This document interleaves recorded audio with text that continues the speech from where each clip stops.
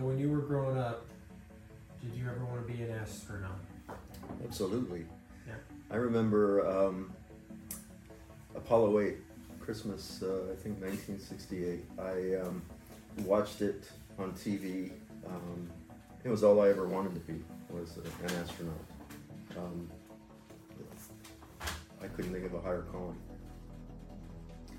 At what point in your life did that change? When I had to get glasses. I had always planned on becoming a pilot, and I wanted to go into the Navy. And when I realized that you had to have pretty good vision, I was already wearing glasses. I've been wearing glasses for probably about 4 years. And it broke my heart. You know, it's what I really wanted to do. There's actually a scene in a movie, Little Miss Sunshine, where this kid really wants to be a pilot, and he's sitting there talking with his uncle, and like there's some sort of miscommunication basically, because the kid is it makes himself mute. He doesn't talk. He chooses not to talk, and some sort of miscommunication about color, basically, and the kid can't tell the difference between colors, and his uncle has to essentially break it to him that you can't be a pilot if you're colorblind. It's a great scene, but that's like almost like verbatim. It makes me think about that. Yeah. Well, I thought it was going to be like when you saw Alien and you're like, yeah, okay, fuck that shit, never going into space. No, I would probably, if I had the chance, I'd go now. No doubt about it. God bless you. I'm going to stay the fuck out of space. Cheers. Here's the swimming with bow-legged women. Couldn't have said it better myself.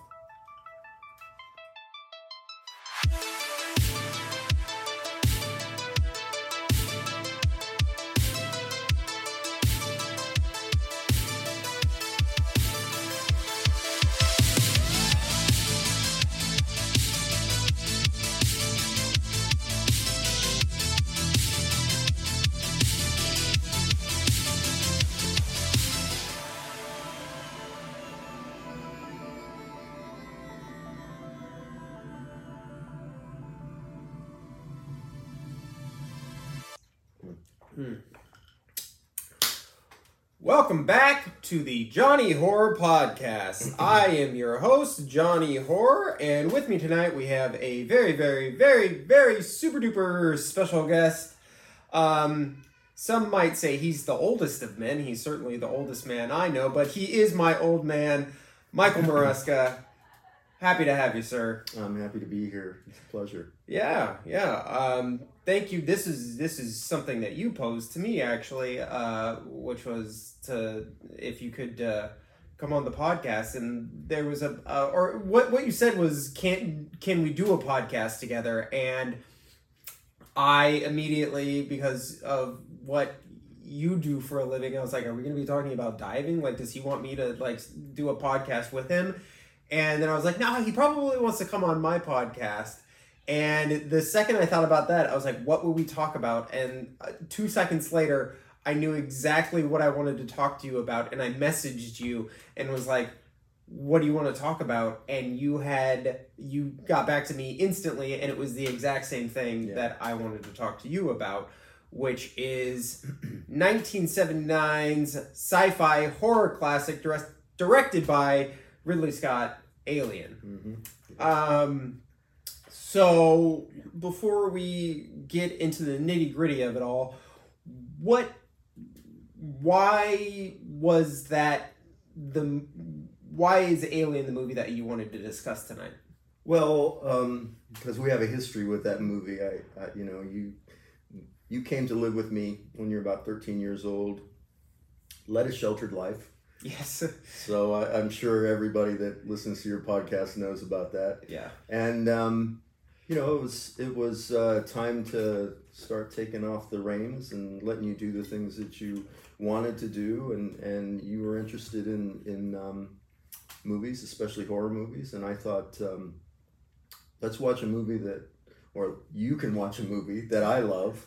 And I don't know if it was the first scary movie you ever watched, but I know it was one of the first movies you watched at my house out in the middle of nowhere in probably the scariest place we've ever lived. And yeah, that's why. Yeah, and I think that is probably exactly why I thought of it too. And we'll talk more about that experience and that whole thing in a minute. I do think that it is, oddly enough, because of that watch and everything that happened afterwards, that it is this movie that you and I bonded over. And it's a movie that we certainly talk about and bring up from time to time, but not enough for both of us to just be like shooting from the hip. That's obviously the movie that we're talking about without having discussed it, at all. So I did get quite a kick out of that, and it just kind of reassured what I already knew, that this was kind of like certainly a seminal moment for me in my youth and my upbringing, because you're absolutely right. This is probably, I always say that 2003's Texas Chainsaw Massacre remake is like my first true blue horror movie that I ever watched, and there's a great story behind that too for another time, but this is probably like the first legitimately like scary movie I ever saw, which is probably about 6 months before I watched the Texas Chainsaw Massacre. So before we talk about us watching that movie together, I just kind of, as I typically do with most first-time guests, I just want to know a little bit about your history with horror. Now, obviously, you're not like a die-hard horror fan like a lot of the people that I do have on. This is a kind of a special circumstance, but what is your history with scary movies? Do you remember the first scary movie you saw? First scary movie I ever saw, scary for me, was The Day the Earth Stood Still. And back then, this is back in the 60s, and I remember my family traveled a lot. My father was always on the road, and we lived in hotels quite a bit. And I remember there was The Day the Earth Stood Still, and then the first movie was it's an Elvis Presley movie, Jailhouse Rock. And so it was those two movies, and I remember seeing the Elvis movie and trying to stay up for that The Day the Earth Stood Still. And I remember watching it, and I was always scared as a kid. I was scared of flat tires. I was scared of everything, and I was really excited to see that movie. First of all, my dad was around, which didn't happen very often, so I thought, well, he'll protect me. And we were in a hotel, which is always exciting for me. And I remember staying up, and I don't really remember that much about the movie. I'm sure I didn't watch all that much of it. I would imagine I hid my head in the pillow or something after a while, but that's the first scary movie I ever saw. And you're right. I mean, I'm not really, definitely not a horror slasher kind of guy. I like the science fiction horror movies, and that's it. I love science fiction. Yeah, that's why we're gonna, when we wrap up this podcast tonight, I'm gonna show him the Thing, which he's never ever seen, which kind of boggled my mind because it's so up your alley. But it's very interesting to me. I was thinking about this when I came up with the question that I posed to you at the start of this ep, is that you were born 1960, right? Mm-hmm. So you essentially were a young boy all through pretty much the good chunk of the space race, you know, and then, like, I'm sure a good chunk of that is foggy because it was beginning in your youth, but I have to imagine that played a huge part in, you know, just your growth as an individual, because particularly with the films that were coming out at that time, it was all science fiction based because we were in uncharted territory, essentially. So naturally, as with any good time period in horror, we're taking things that are real fears and anxieties and we're exaggerating them, blowing them up. So yeah, you have the day the earth stood still, you have the forbidden planet, you have invaders from Mars, the thing from another world. You have all of these things that we're, you know, becoming conscious of as a society. As you know, in the 1950s, it was all nuclear stuff and the radiation and what that could do to, you know, like something like the horror film Them, which is like, you know, about giant ants that you know, are exposed to radiation, all that stuff. So that, were you at all conscious of all the, just maybe not even just horror stuff, but just like space men in general, like at the time? Is that something that you can remember being aware of? So I want to say that I knew a lot about it. You know, I grew up really, I mean, I think before I wanted to be an astronaut, I wanted to be a pilot. Because the first time I took an airplane I was 6 years old, traveling to Asia, and I just thought it was the most glamorous thing to do, you know, to be a pilot. And I'm so glad I didn't, because it seems like a boring job to me now. But you know, I wanted to be a pilot, and then when I saw astronauts, I was like, well, fuck that, you know, I want to be an astronaut. But yeah, I think I saw a lot of that. And growing up, you know, my mom, she told me about War of the Worlds, you know, the radio show with Orson Welles, and I just remember thinking that must have been horrifying to really think that was happening, you know, the way they portrayed it.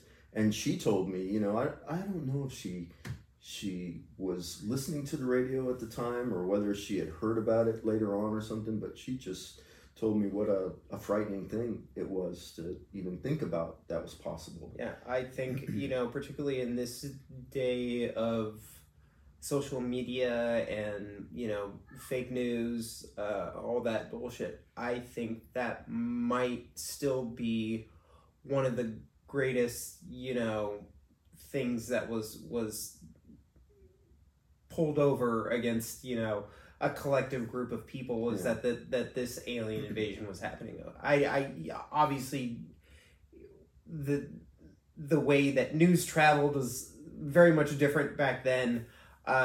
Stroke of genius. One of the Orson Welles, who's just, his, you know, accolades are endless. You know, to me, that's the thing I think about, you know, that, and, you know, Citizen Kane, but, you know, that to me, I'm just like, that must have been so much fun for him to scare the shit out of all of mankind.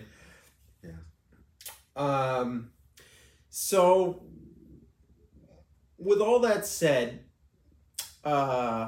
you'll pardon me here 1 second. I have this terrible OCD thing where I'm afraid the camera isn't recording, you know. I just have to, you know, check it once. I'm gonna be pissed. I've had it where we've recorded whole sessions and then the sound didn't work or something like that, and you know, 2 hours of podcasting down the drain. Do you remember the first time you saw Alien? Yeah, I do. So,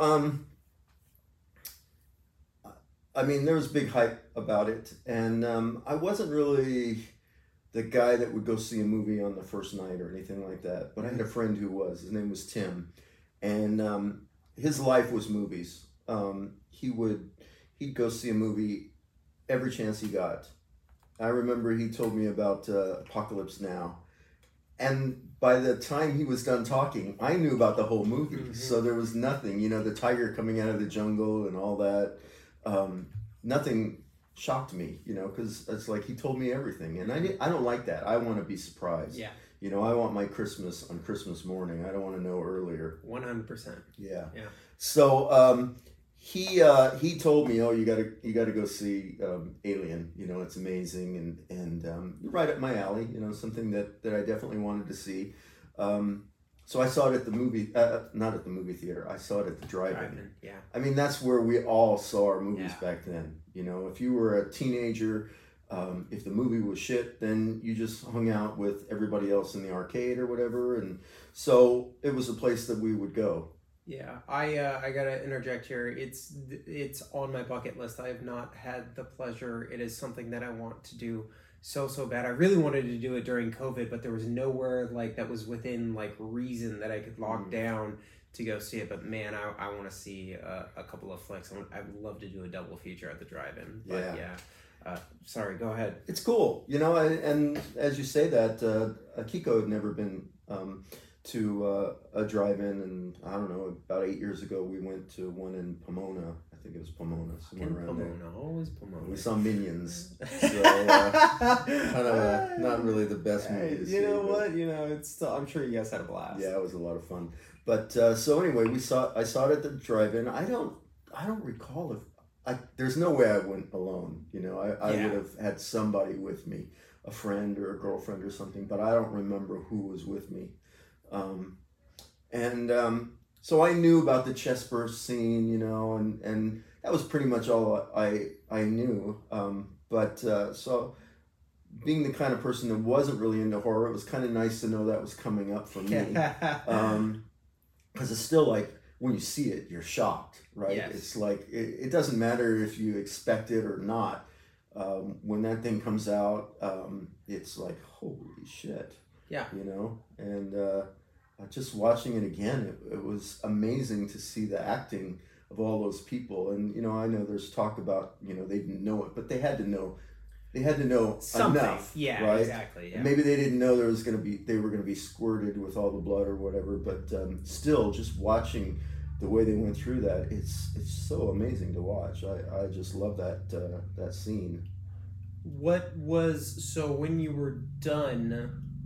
Do you recollect at all what it was like when you kind of finished that movie? Were you in a state of like, I want more of that, or were you just like, all right, cool, yeah, fuck that shit, like that's enough for now, like I don't need any more scary stuff? Do you remember the vibe coming out?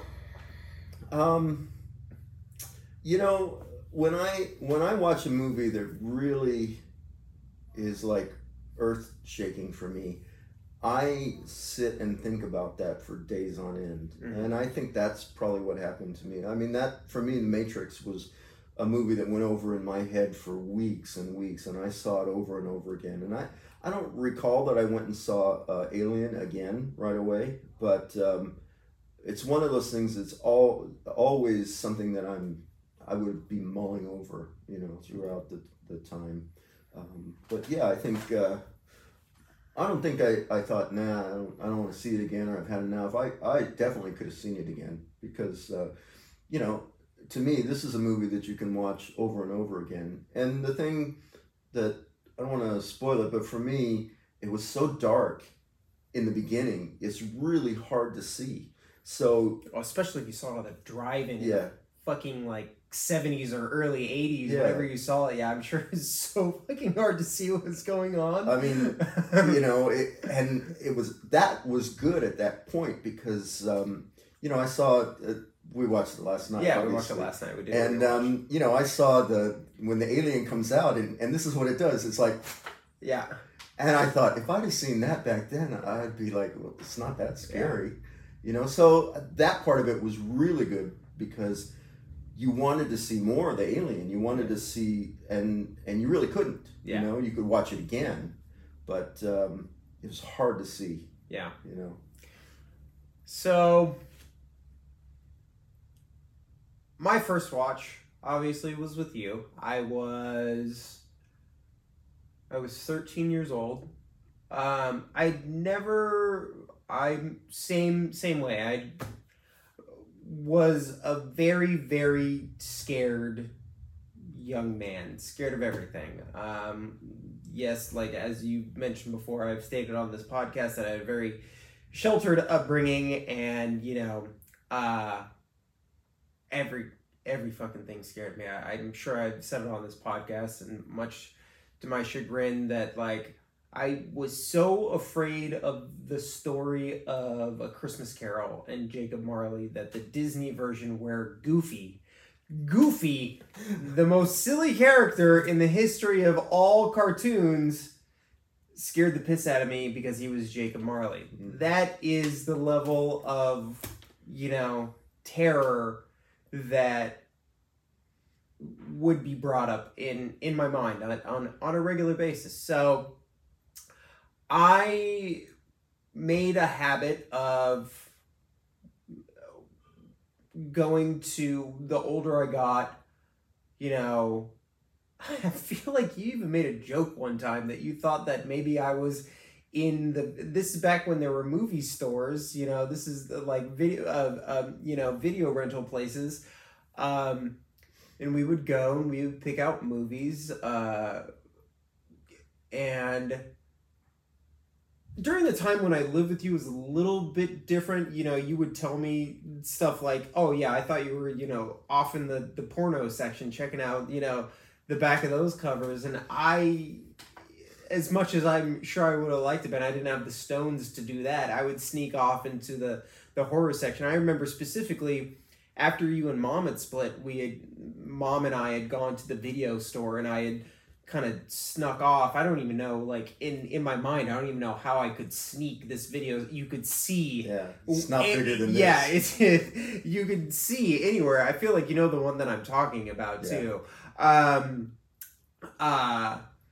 And I would just sneak off to the horror section and look at the back of boxes. I remember vividly staring at the box for A Nightmare on Elm Street and just being legitimately terrified of Freddy Krueger. And then I would do the same thing when she and I would like go to, again, this is after you guys had split, and I'd just go with her to the store. And one night we were like at Walmart, and I went and just like looked at the movies. That time I was looking at Maxim magazine, and Christina Aguilera was she was just so hot back then, circa 2002. But I had also snuck off to the horror section and remember looking at the back of all those boxes and being terrified just from looking at the pictures. Anyways, this is a long-winded way of saying I remember I had just moved in with you, and you had the quadrilogy box set of Alien sitting in your truck, and you had gone in, I don't know if it was into work or into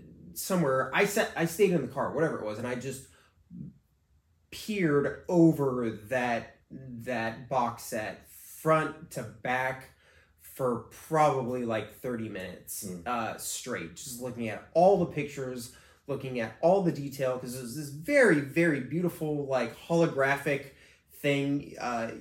It ended up being part of my movie collection years later, before we upgraded to the Blu-ray release that we watched last night. But it was gorgeous, and I was so, as your mind does, like, you picture what all of these images mean and what they are. So I don't know, I can't remember if it was you or me. I'm sure it was me that posed, "Can we watch this?" And we sat and we watched it in our house in the Mojave Desert, which our nearest neighbor was like a half a mile, quarter of a mile away, like a good distance away. And then there was nobody else. And there was an open mine shaft. There was an open mine shaft, and there was train tracks that were probably like half a mile, 3/4 of a mile away. And I always across the street. That was really close, and that was always the thing. Anytime those trains would go by, I'd always imagine like some vagabond like hopping off because he saw a house and was gonna come rob us. But that was it. Like we had that one neighbor and nobody else was around, and I had been living with you maybe like a month tops, like not a long time. So getting used to a very new, very scary environment, and this is the first movie of this caliber that I had ever watched. And I remember sitting, watching, really having absolutely no expectation of what this film was going to be about. And I watched it. You were on one couch, I was on another, and then the film ended. And you're like, "Are you good?" And I'm like, "Yeah, I'm good." And I went and laid in my bed for about less than 5 minutes, and I came in with my pillow and my blanket. And this is me as a 13-year-old kid being like, "Dad, can I sleep on your floor because I'm scared?" And I think I proceeded to sleep on your floor for the next week straight. I think it was a few nights. Yeah. And I remember the one caveat I said: if we're gonna watch this movie, you sleep in your own room. Yeah. And the rest of the time that we lived at that house, I always thought of Alien. There was times when, you'd be away at work, during the summertime, and I'd be at the house by myself in the middle of broad daylight. And I remember one time I just had to get out of the house because I was so spooked, and I just went for a walk in the fucking desert. I walked up that hill where the mine shaft was, and this is after we had watched Alien 3, because we eventually progressed through all of them. And in that one, the alien runs on all fours, and I had this vivid picture in my mind of me being up on the hill and just seeing the alien run out of our house coming up to the hill, because that's the way my imagination worked. Long story short, this movie fucked me up. So we're gonna talk about Alien.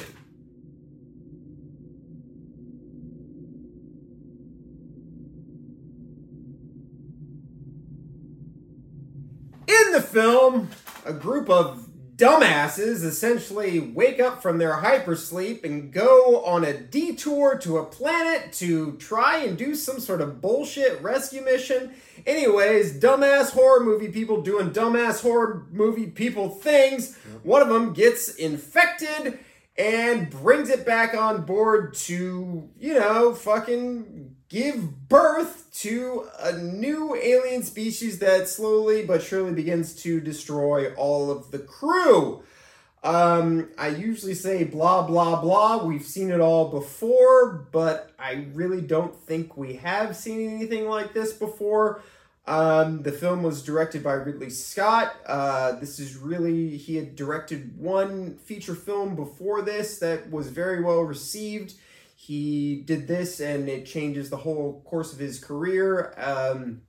Going into the film, Tom Skerritt was the headliner, the big name, and as we all know, spoiler alert, if you haven't watched Alien, what are you doing? Don't listen to this podcast. Go watch the movie and then come back and watch this podcast. Tom Skerritt dies 3/4 of the way through the movie, and our main hero ends up being Ripley, aka Sigourney Weaver. This film was, a long process of a lot of different heads coming together. The script started with Dan O'Bannon, was originally titled Star Beast, and went through various progressions to chisel out to what we get. A big game changer is H.R. Geiger. His artwork ends up being what kind of the whole production design of the film is based upon, specifically, obviously, the xenomorph itself. Ridley Scott is brought on. Ridley Scott is a force to be reckoned with as a director in this film in particular, and would go on to do things like, obviously, Blade Runner, which I feel like is would make for a great double feature with this film. And and obviously Gladiator and so on and so forth. Ridley Scott's accolades are also endless. This is, it's probably in the top 50, horror films of all time, if not the top 50, top 100 films of all time. I think when it first came out, it might have had a little bit of mixed to positive reviews, but it has slowly but surely become one of the all-time greats and has spawned many sequels. One in particular, some consider to be superior even to the original.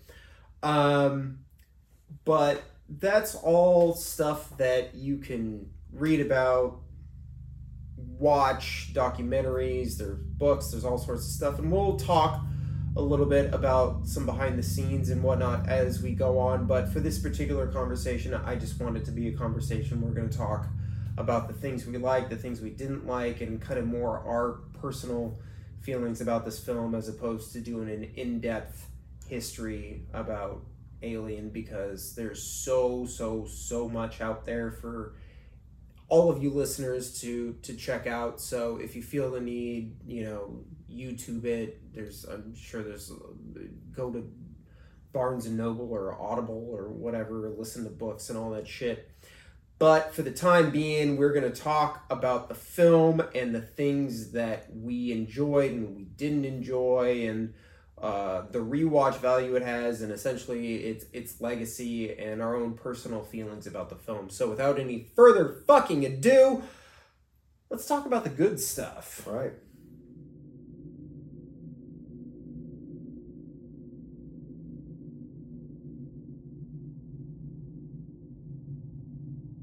There's an endless amount of good things in this film as far as I'm concerned, but let's talk about some standout stuff. Hit me with a couple of things, or we can tit for tat. What do you like about this film? I think first of all, the thing that hits me, and it starts right off in the beginning, they make you wait.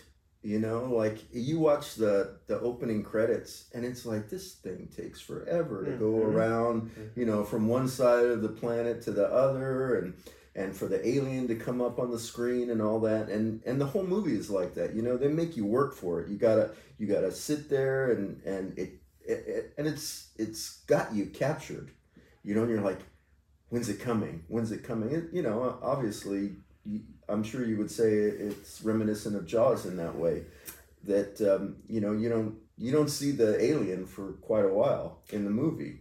I think at some point Dan O'Banion might have floated the fact that this was Jaws in space. Mm-hmm. Obviously, Jaws comes out 4 years prior to this. That is, when I think about this picture, I think about the fact that it is so fucking patient in all the right ways. Like, the dread and the suspense that it builds is almost unprecedented. Like, I can't think of another movie that builds tension in quite the same way that Alien does.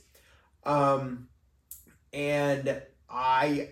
to me, like, the only other parallel is The Exorcist, but The Exorcist is different in the sense that The Exorcist is just dread and tension and fear the entire time. This one very much builds to what is a satisfying conclusion. And it's very calculated. I feel like it knows what it's doing. It gives you stuff. What you said, you have to work for it. And upon this rewatch, that was one of the things that I thought about during the title sequence. I was just like, man, they take their time, and it's so smart, because you get to a point where you're like, okay, come on. They milk it. And then you get to a point where you're like, all right, it's still going. And the score and almost the lack thereof, whatever drone sound effect, that ambient space sound effect is one of the scariest things I've ever heard ever. And I love that. There is no way in hell that a picture like this gets made today because whether or not audiences would actually go for it, studio heads don't think they do. So there's no way a movie like this gets made today. Yeah, I agree. Let's see. That was kind of a big one of mine too. The thing that I said to you when we were watching it last night, and I got two notes here, and they're kind of one and the same, but whenever I think of Alien, I think of a very small movie. Mm-hmm. Like I think of a very contained, isolated, claustrophobic film, which it is, Mm-hmm. because then you think of its sequels and everything's bigger and more open. But like, there's a lot of big stuff happening in this movie, and the set design is like amazing. Yeah, it is. To me, because you know that those are all practical sets. Mm-hmm. Like, in the time period, think of like Star Wars and stuff like that, they would use a lot of like matte paintings, backdrops that were, very, very detailed to kind of give depth to these things. And I couldn't spot really too many of those, maybe like on the planet or something like that. Yeah, on the alien ship. But like on the actual like vessel Nostromo, like it all very much looked like practical sets to me, which is insane because you see like when is it Brett what's his name? Stanton. Yeah. His character, thank God bless you for just, Brett. When he's searching for Jones, like, and he goes through all these different corridors and whatnot, he's walking there and they're huge and you're like, oh my God, they built these sets.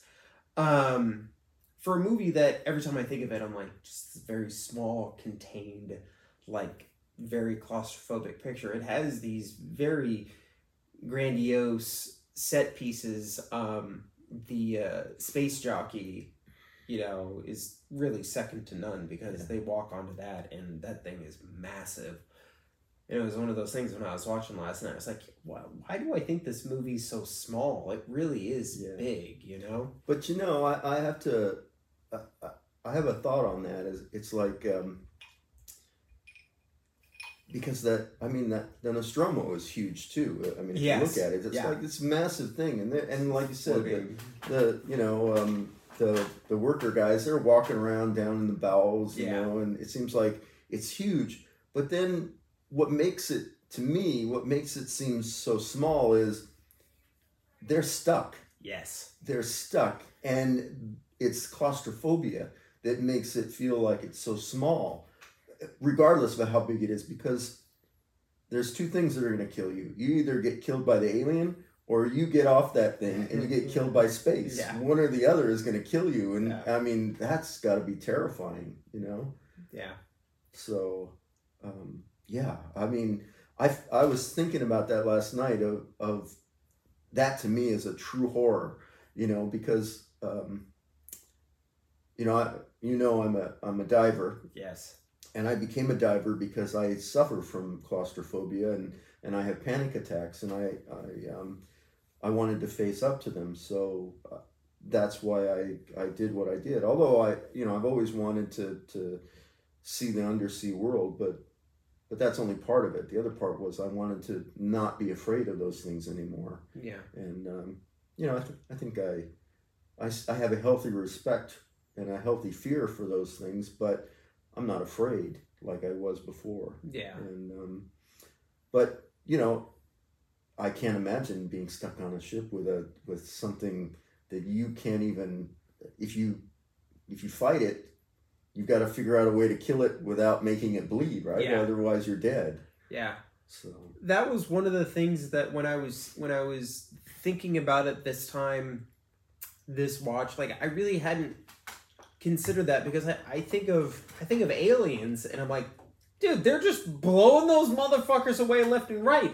But it's so different in Aliens because they're not in a spot where, you know, they could have a hull breach and destroy the whole ship. Like, I was really, like, it really kind of hit me this time. I'm like, dude, they can't fucking kill it. They absolutely have to blow it out into space. Like, it really registered with me that time and I was like, oh, yeah, they can't do anything to it because it will really kill them. And I was like, damn, that's just, like, that makes that acid blood thing, like, even... Because if you think about it, it really does not play... It is not that much of a, an ace in the pocket, like, moving forward. Like, it really isn't. If you think about the sequels. In this one, it absolutely is. Because if they blow it up or something like that, they could essentially destroy themselves. Yeah. I really just hit me this time. I was like, dude, that's fucking genius. What else you got for me? Hit me with another thing that stood out to you. So, the thing that, again, I probably I would have never thought of this back in the 70s and 80s, but it seems really relevant now, and it's such a novel concept. It's the men who are getting fucked in this movie, you know? And the woman is the hero, really, you know? But, you know, the monster, I mean, it's like when the small set of teeth comes out, it looks like it's like a dildo, right? Yeah. And it goes right into the guy's face. And the face hugger, you know, and Kane, right? Yeah. He gets impregnated. Yeah. And it's just it's just a thing that goes throughout the whole movie. Yeah. That the men are the ones that are getting fucked. Yeah. So I remember, again, like I said, I would, you know, read and look at that box set from front to back, and that included, like, you know, back when, God, what a beautiful time it was when the DVD box sets were so in depth that they would give you, like, the chapters breaking down. You have, like, you know, somewhere between 15 to 25, you know, chapters that, you know, and you still have it on the Blu-ray where you can kind of click and it'll take you to the next one, but it had the chapters listed and they all had names. And I remember specifically one just saying, in quotations, Kane's son. And, like, it's a very weird thing because, like, I'm your son, and that's fine. But in the context of the film, Kane's son is, like, Kane's the mom. Kane gave birth to this. And it's a very weird sort of, you know, juxtaposition to everything that we are familiar with and understanding as human beings in the way that nature, you know, plays out. I think I do think the same thing. I've always thought, in just kind of a little, you know, one step forward, two steps back sort of thing to what you're saying, is there is that moment where Lambert dies and she's just, you know, kind of sitting there essentially waiting for it to happen, which, you know, everyone's always like, fucking move, why don't you fucking move? And we all say that, but also at the same time, like, if you were in that position, you don't know, right? But I always thought the tail essentially kind of like coming up behind her is very, very phallic. And there's like a very sexual, because the way it like curves and it's coming from like behind, it is it's very predatorial and has a rapey vibe. Yeah, because it loops around her like her backside. Yeah. And then when she's dead, you see her, and you just see her naked foot. Yeah. You know? Yeah. It's so weird because we were watching this movie last night, and I was just hopping through Instagram today, and I clicked on this one thing that was just in my search feed, and it was all these different interpretations of Lambert's death. It just happened to kind of be on there. I scrolled through them. They're all variations of the same thing, and then there's one that's just like her like stuck on a pike, and she's like, it's just her upper torso and her guts are hanging out. And like, to me, I'm like, that's actually like, you don't see anything, but that's more what I think is what actually happened to her. Yeah. But yeah, you're absolutely right. And it is, I think at the time, just was probably unheard of. And I mean, I know we're just saying stuff that people have already said about this film before, but the fact that you do, it's not, because we have the year prior, 1978, you know, you have Laurie Strode in Halloween. A couple years before that, in 1974, Black Christmas. Jess is the final girl, even though it's heavily implied that she dies. So this idea of like a woman surviving is not necessarily new by 1979, being the last survivor. I just think in the context of the film, the way that they kind of position all these characters, like Sigourney Weaver's there. She's just kind of there throughout the whole film. If anything, and I had this kind of in a random thoughts section, but like nobody really likes her. If anything, she's kind of annoying. Yeah. To the rest of the crew, because she's just like, no, don't do that. This is stupid. She is us as the audience being like, what the fuck are you? No, don't do that.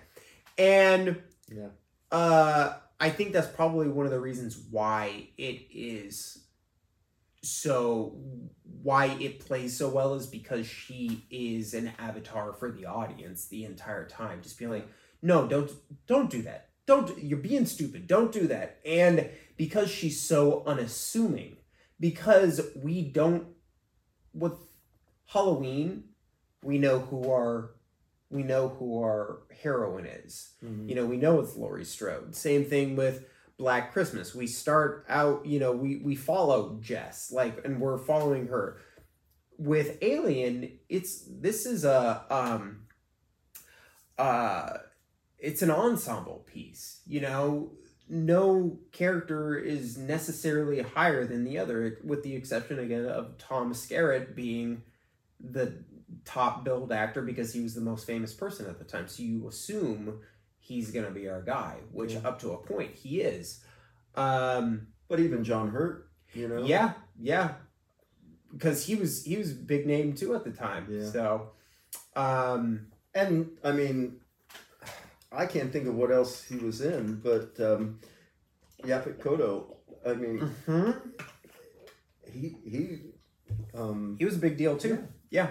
I remember them talking about that, like in the making of documentary, that just the fact that he was even there was a big deal. The fact that they got him on, and I was like, I don't know who this guy is, but he must be the shit, because everyone seems to really kind of revere him. So. Just to go a little bit along those lines, it's almost like Lambert. It's almost like she's this whiny person, and almost like I would think she's the one that's going to surprise everybody. Yeah. You know, but she doesn't. And then also something I'd never picked up on before is when they go down to the planet, it's John Hurt and her. They say, we're the ones that have to go. Yeah. And I kind of got the impression that they might have had some military training or something, and that's why they're supposed to go.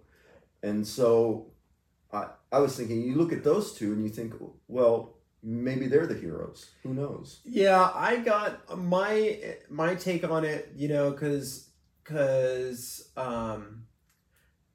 Dallas, Tom Skerritt, he, you know, when they're saying they're going to go down, John Hurt says, you know, as Kane, he says, yeah, I'll be among the first to go. And to me, he's just a hothead. To me, I get that, like, he's just like, he's the dude that's like gonna go run across a wooden bridge or dive off a mountain. Like I just get that vibe from him that he's just like fearless to a fault, because you see it. You see him like when they're in the ship, he's going and exploring shit that he just should not fuck with, and it bites him in the ass. Whereas the Veronica Cartwright character, Dallas tells her, hey, you're coming too. And she's like, yeah, kind of begrudgingly. So I get that almost like same thing where she's someone who's capable to whatever her experience has been. Because when they say she's coming along, she's not like, no, I don't want to go. She's just like, yeah, whatever, okay. So I think she is capable to whatever experience she's ever had. The problem is that what they're experiencing is nothing that she's, Nobody's prepared for. Yeah, exactly. Let's see. Like I said, there's an endless amount of things that I could talk about in this film that are good, and later we'll kind of get to like our favorite scenes and whatnot. One thing that I really like about this movie doesn't exactly have to do with the movie itself, but it has to do with the promotional stuff. I remember watching the bonus. I watched every single piece of bonus material I could on that thing because I was so infatuated with the whole experience. The teaser trailer for it just fucking it scared me all over again. I watched the teaser trailer in broad daylight. I can't remember if you were home or not, but it scared the piss out of me, even though I'd already seen the movie. Yeah. I was like, that's just a gorgeous piece of marketing. I ended up taking the sound, the sound design. I don't know if you can even call it music, and using it years later in my own teaser trailer for a little scary movie that I put together back in the day. But and then they ended up using a very, very, very similar sort of style of sound design for the trailer for Prometheus back in 2012.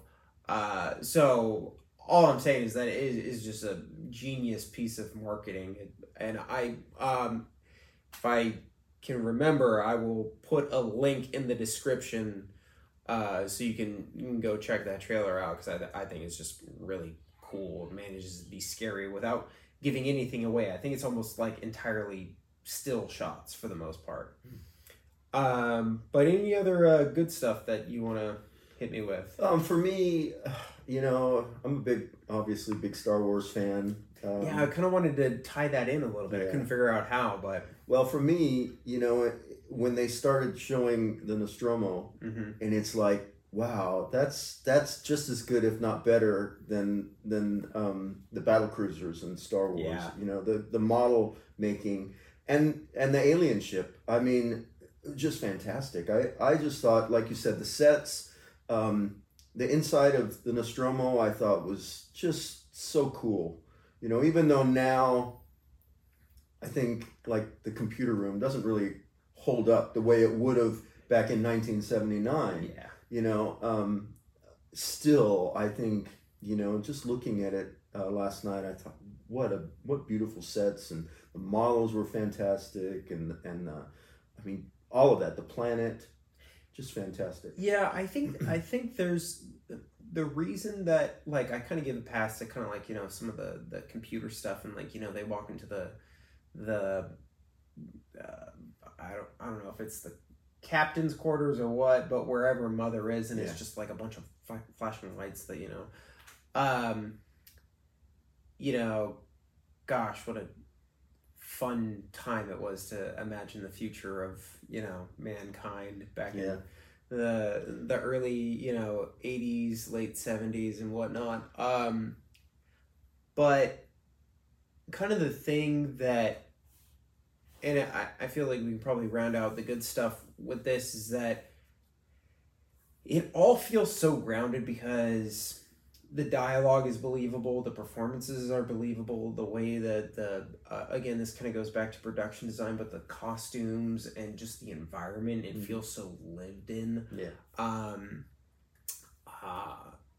It's like it all feels very, very natural in a way that, I don't know, maybe movies today wouldn't be, where like people, the conversations that they're having, just like every time that they're sitting at the dining table, you know, and you're picking up on half of conversations as the camera's rotating around the room. You got Brett and Parker talking about bonuses, and you got, you know, Ash and Kane just talking bullshitting, and Dallas chiming in, and, you know, all these conversations, it just feels so lived in a way that, gosh, just so few movies today do. Everything in movies today, and God, I sound like such an old timer, but it just, like, everything just feels like so polished and so like, we know there's a camera on us, you know, as opposed to these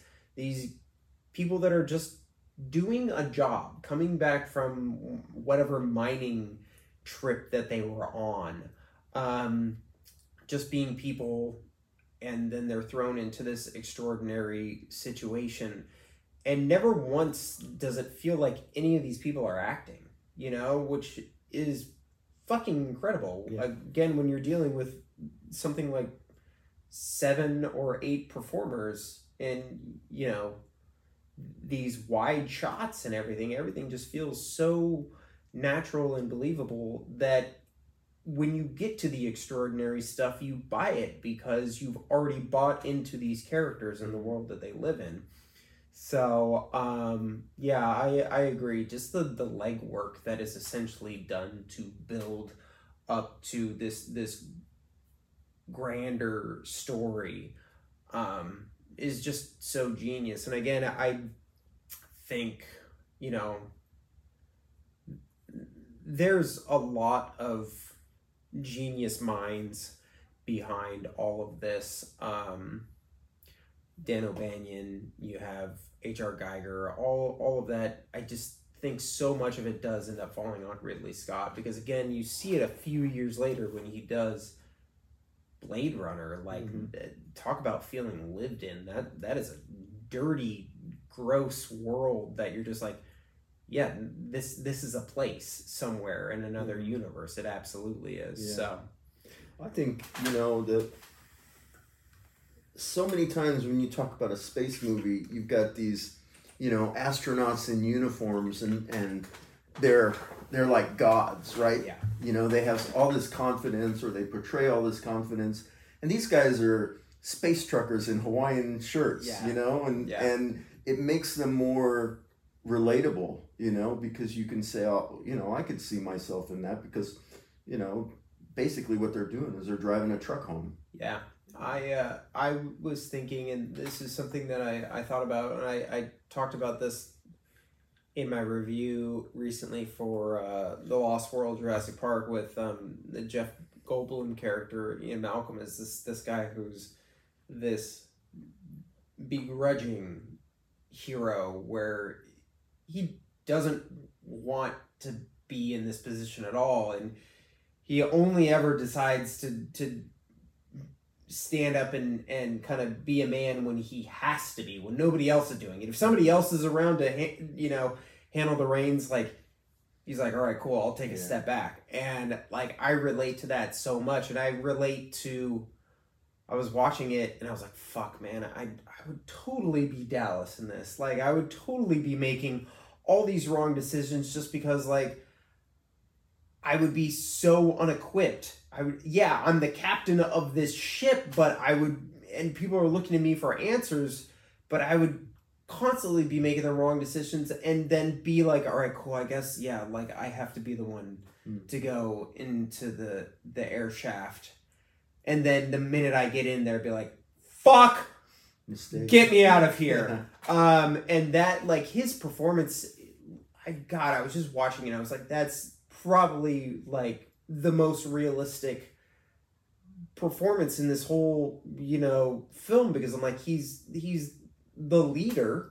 He is, and he wears it well, but he's not meant for this. He's just a captain on a fucking mining vessel. He's not meant to be dealing with these life or death situations. So yeah, he's constantly messing up. He's trying to do the right thing, but it's just, he just keeps on fucking up left and right. And I just related to that so much. I was like, God, that's so human. And so much of the time we see ourselves as, wanting to be, Neo or Luke Skywalker. And in reality, we're all probably like Dallas. Remember when we lived in Mojave and that guy came? Yeah, to the other house? that's what I very much thought about when we were talking about the derelict jumping off of the fucking, train. I thought about that guy that came to the other house and he had to fucking, bust out the shotgun and I was like hiding in the bathroom. But when you talked about Dallas, that's what I felt like. It's one thing to get the shotgun. It's another thing when you go outside and you can't see the guy, but he's there, and you're like, oh shit. Yeah. And all I did was I shot a in the air. Yeah. And I yelled at him, and then, he kind of backed off. But yeah, it's like, I know exactly how Dallas must have felt, because when I went out there, I was like, oh, shit, this was a fucking bad idea. I fucked up. Yeah. And the other thing I was thinking about while I was out there is like, I don't want to have to kill somebody. Yeah. I don't want to have that on my mind for the rest of my life. So. Yeah, that's the difference between, your circumstance and the circumstance in the film is that you're dealing with actually killing a human being, and that's a whole other level of, guilt and, self-doubt and all that. So, yeah, that's, that might be for another podcast entirely.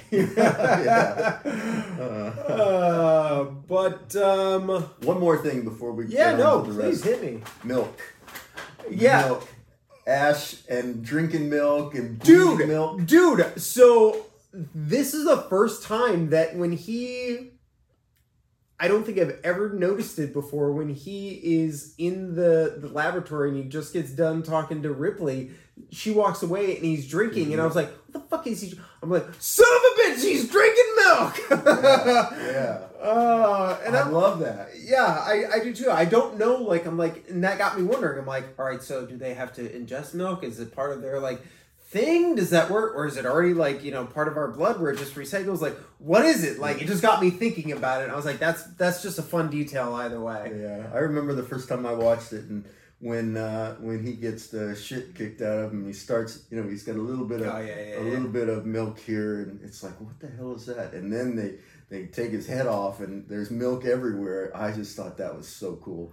I remember vividly just not being prepared for that, and when Parker knocks off his head, I think my heart skipped a beat, because I was so unprepared for what that revelation was gonna be. And and this is a kid in 2003 or some shit. I can't even imagine what it was like for people back in 1979. They probably were fucking never seen anything like that. No one was prepared for that shit. We're gonna take an unscheduled break here. We're gonna come back. We're gonna keep on talking about Alien. We're gonna talk about some of the things maybe we didn't like, and a couple other things moving forward. But we will be right back. This is the Johnny Horror Podcast. I'm your host, Johnny Horror, and with me, Michael Maresca, my dad, and we'll be right back with you, motherfuckers.